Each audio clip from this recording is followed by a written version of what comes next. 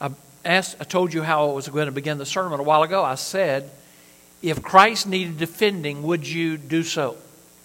I know you will say yes, but I ask, have you done that? Have you defended him?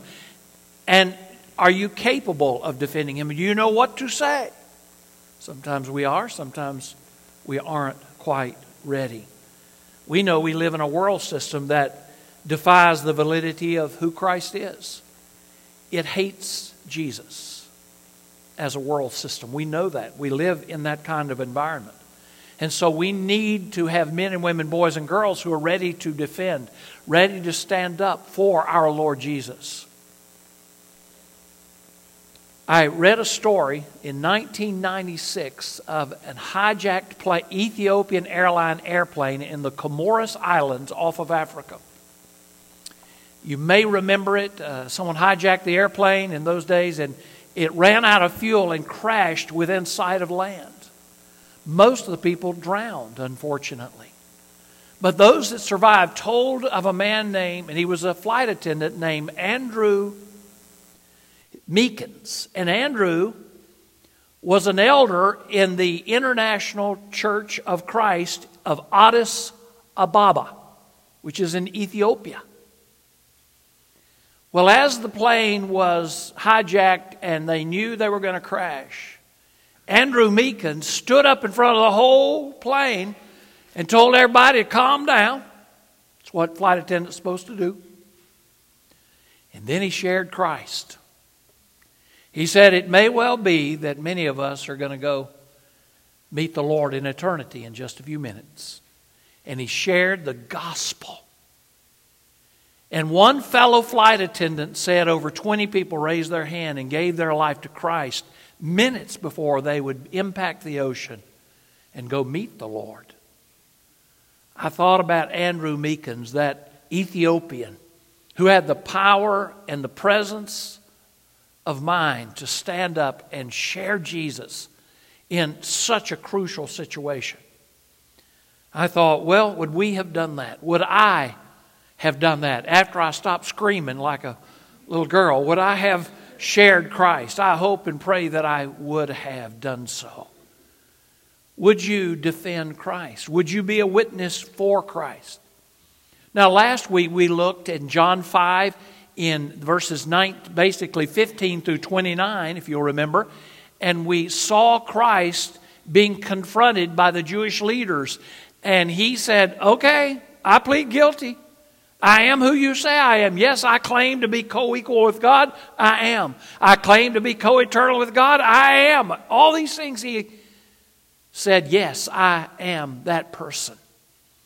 But today we see other testimonies about who Christ is. And he brings in three witnesses. Three witnesses of who he is. And they're fascinating. So we're going to look at verses 30 through 47. Again, I'm preaching through the entirety of the Gospel of John. Started in the end of June, and it will probably be next June before we finish. But stay with me, please. Come every Sunday. I want you to hear it. And if you can't come every Sunday, it is on our website somehow. I don't know how to get into all that stuff, but it's on there somewhere. PebbleCreek.church. It's on there. And we see Christ bringing in three witnesses. Now, again, before we read it, I've already told you the word witness is key in the Gospel of John. In fact, even in verse 31, he says, if I bear witness of myself. What is that word witness? I've told you it comes in the Greek from a great word that is the word martyreo, from which we get the English word martyr. Because many witnesses for Christ, particularly in the early days, became a martyr for Christ. So the word witness is the word martyreo, and it's used, I told you already, it's used 47 times in the Gospel of John. It's a key word. Now let's look and see who are these three witnesses that Christ brings forth as if he's in a court of law and he's bringing witnesses. The Jewish law required that you bring 2 or 3 to testify to any action or misdeed. And so he brings in 3 witnesses. Let's look and see verse 30 and following. He says, I can do of myself nothing. If, as I hear, I judge, and my judgment is righteous, because I do not seek my own will, but the will of the Father who sent me. If I bear witness of myself, my witness is not true. There is another who bears witness of me, and I know that the witness which he witnesses of me is true. You have sent to John, and he has borne witness to the truth. Yet I do not receive testimony from man, but I say these things that you may be saved. He was the burning and shining lamp, and you were willing for a time to rejoice in his light. But I have a greater witness than John's. For the works which the Father has given me to finish, the very works that I do bear witness of me. That's number 2, isn't it? That the Father has sent me. Verse 37, and my Father himself who sent me has testified of me. That's number 3. You have neither heard his voice at any time nor seen his form, but you do not have his word abiding in you, because whom he sent, him you do not believe. You search the Scriptures, for in them you think you have eternal life, and these are they which testify of me. But you are not willing to come to me, that you may have life. I do not receive honor from men, but I know you, that you do not have the love of God in you. I have come in my Father's name, and you did not receive me. If another comes in his own name, him you will receive. How can you believe, who receive honor from one another and do not seek the honor that comes from the only God? Do not think that I shall accuse you to the Father. There is one who accuses you, Moses, in whom you trust. For if you believed Moses, you would believe me, for he wrote about me. But you do not believe his writings. How will you believe my words? My goodness, Christ speaks harshly to the Jewish leaders. But in his harsh speaking, we have a word that we need to hear today. For Christ does indeed speak of 3 witnesses of who he is. Again, the Jewish leaders were challenging who he was, because he had claimed to be the Son of God, claimed to be co-equal with God in his honor, his work, etc. And we see the first witness that he calls is that man we've studied before, John the Baptist, or as some call him, John the Baptizer.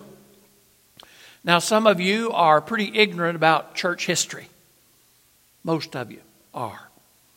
And I want to clarify, John was not the first Baptist. I heard a Sunday school teacher teach that one time in another state. And this dear teacher said, I know you Baptists have a corner on the market. She was Methodist, because John the Baptist was the first Baptist. Well, not technically. Our Baptist forefathers really come out of a Anabaptist tradition, not anti-A-N-A Baptist, and the 15 and 1600s, really predating the Protestant Reformation, and that's a whole other story for another time. But John the Baptizer was the first witness here that Christ says gives validity to who I am. We know that John the Baptist knew Christ, he was his cousin, by the way. We know that he knew who he was, and he faithfully declared who Christ was. He declared him as the Lord. He declared that he, John, was simply a predecessor to the ministry of Christ. He even used that beautiful phrase, I'm not even worthy to untie his sandals. So he lifted up Christ. He affirmed who he was. And Jesus says John was a burning and shining lamp. Isn't that what he calls him there in verse 35? It's a powerful affirmation of the ministry of John the Baptist. The Jewish people, by the way, were very excited about John at first. He came out of the desert. He was an odd-looking creature. Really, to be honest with you, if you're going to study the scholars who talk about this, he was the last of the Old Testament prophets. Yes, he was in the New Testament, but he was like the Old Testament prophets. The way he looked, he came out of the desert, a wild man, preaching the gospel. And they loved it at first. You see, great communicators can draw a crowd, and many of them do. And there are some great crowds following some great communicators out there. But sometimes that initial fellowship is somewhat shallow. They come to see the show. But when John started talking about repentance, then the crowds began to get a little cool. Then they began to kind of move away. And so Jesus even refers to this initial kind of excitement, but the latter falling away of the ministry of John the Baptist.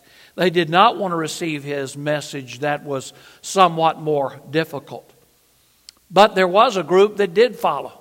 The publicans, the sinners, they came in droves to be baptized and to hear that message, and their hearts received it with joy, though the Jewish leaders did not receive with joy. And so we see that first witness is John the Baptist. Well, second, our Lord's second witness was the witness of his own ministry and miracles. We're going to see over the time 7 great miracles of Christ in the first part of John. We've already seen a couple of them. And he says those miracles that I performed were the works of the Father. As he said last week, if you have a problem with me, you got a problem with the Father. You got a problem with the Father, you got a problem with me. Now, we know the Bible records miracles performed by lots of ordinary people. Elijah, Moses, Paul, Peter. But none of them claim to be the Son of God. Jesus said, my miracles attest not only to the fact that I was sent by God, they also attest to my divinity. The fact that Jesus made this claim, backed up by these miracles, is evidence that his claim is true. So, as we said last week, he's either a liar, or he's crazy, or he is who he said he is. And I believe he is who he said he is. And his own miracles attest to who he was. The Father had given him a specific ministry, and he was fulfilling that ministry. He was on a divine timetable, but he also had a divine agenda. He said, I preach only the will of the Father. And since the Old Testament required 2 or 3 witnesses, he says, okay, there's 2, but here's the third. Look at the third one, and the most important. The third and final word that our Lord summoned for a witness to who he was the Father himself. The Father himself. Look at verses 37 through 47, and we will see what he is saying there. Now, the Jewish people revered the Word of God. And again, some people don't understand that, in the olden days, as my girls used to call it, when they thought that's when I grew up, but in the real olden days, how did you get a copy of the Scripture? Well, it was copied by hand. And they were extremely careful about how they copied it. They revered the Word so much. It's unbelievable the accuracy that was involved. For example, if you ever go to Israel with me, I'll take you to Qumran. Qumran is a place on the northwest part. It's really the shore of the Dead Sea. And there are some caves that are there. And in cave number 7, it's called, they found the Dead Sea Scrolls in 1948. Thousands of scrolls. A Bedouin boy, a little shepherd boy, was looking for his sheep. And he was doing what little boys do. He was playing around. And he was picking up rocks and throwing rocks. And he threw one in the cave, and he heard something go crack. It was a piece of pottery that cracked. Being a little boy, he got up and went up in there, and he saw all these things. He called another friend to come look at it, and it was thousands of clay pots that held Essenes, who were another group, I'll tell you about some other time, had made these copies of Scripture and other books. And they found these things called the Dead Sea Scrolls. Well, if you go with me to Jerusalem, there's a museum called the Museum of the Book. Huge museum, very famous. And you can go into it, and it has the copy of Isaiah they found in its entirety in the cave number 7. And guess what they found? That book they found in 1948 that was thousands of years old is the exact, and I mean exact, one that you have in your Bible today. I mean, they were so careful in their copying, and this went on even among the Catholics in the monastic period. The monks were extremely careful as they copied everything. And I mean, it was checked and rechecked and rechecked. It was a big deal. The Jews revered the Word of God. But the Old Testament scriptures had told of Jesus coming. You got a Messiah that's coming. But why did they reject it? Why did they reject their own scripture that told of who Jesus was? Two reasons. One, they did not permit the Word of God to generate faith in their hearts. That's what he's saying right here. You didn't let the Word bring faith to you. The scribes sought to know the Word of God, but they didn't know the God of the Word. Listen to me. Did you hear what I just said?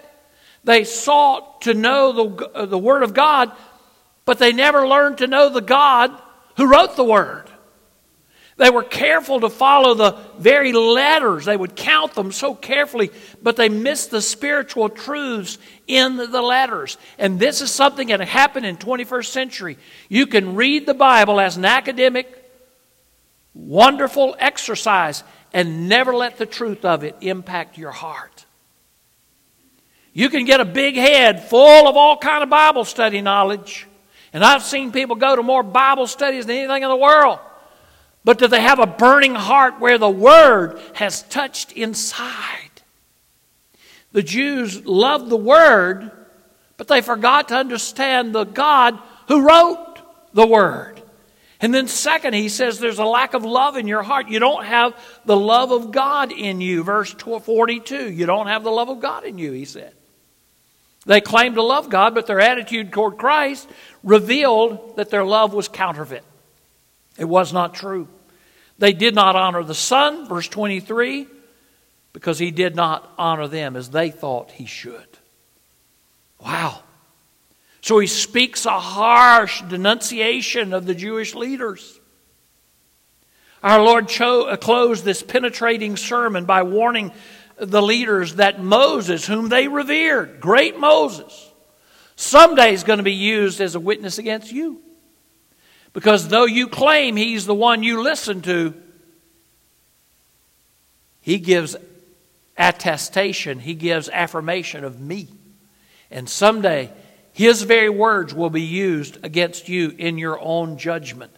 So the very scriptures they used to defend their religion would one day bear witness against them. Wow.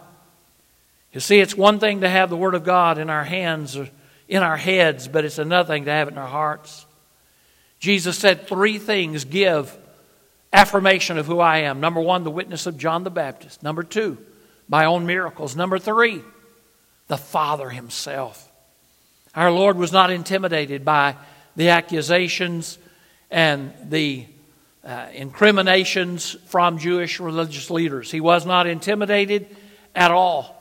But before we judge them, before we could say how ridiculous they were, before we point out how silly they were not to understand, we need to look at ourselves as well. We have in our own lives the tendency to allow traditions to supplant the truth of Christ in our lives. Sometimes we end up going to church to love church more than we love the God of the church. I've seen people who would rather keep church the way they want to keep church and let their own grandchildren go to hell rather than change what they like about church. Friends, we can get into the same habit that the Jewish leaders got into.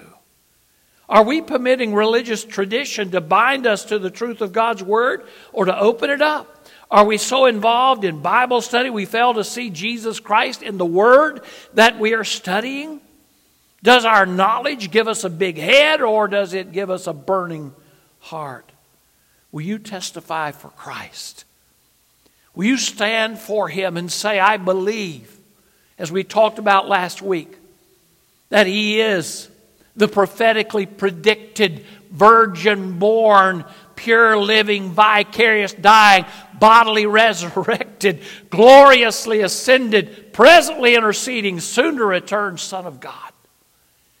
And He is who He said He was. Will we testify for Him? Is He the Lord of our life? Is He the Lord of our family? Is He the Lord of our workplace? Is He the Lord? That is a question you must answer today. Will you testify for Him at school, in the workplace, in your own home? Have you accepted Christ? Now, what do you think I mean by that? Oh, we've heard it our whole lives. You know, I've actually had people say, well, all you got to do is say, Jesus is Savior and Lord, and you'll be saved. Is that really all it takes? Really? Is it just quoting some magical formula? Oh, no. It is a heartfelt belief and a turn in life to say, I give my life to you, God. Please take me. Yes, I believe, but that belief is more than an intellectual assent. It is a change of life. It is a giving of one's life to the Lord. Have you accepted Him? The entire 5th chapter of the Gospel of John shows that He is the Messiah. He is the Savior. He is the one who came to save us today in 2019. He was not a liar. He was not a fool. He was not mentally unstable. He was and is the Son of God. Give Him your life. Pray with me. Father God, in Jesus' name we come. And I pray, Lord, that every man, woman, boy, and girl here today would say yes to you. Oh God, we believe. And it's more than just an intellectual statement. We believe that Jesus is your Son, the Messiah. And we affirm that together even today. And we ask this prayer in Jesus' name, amen.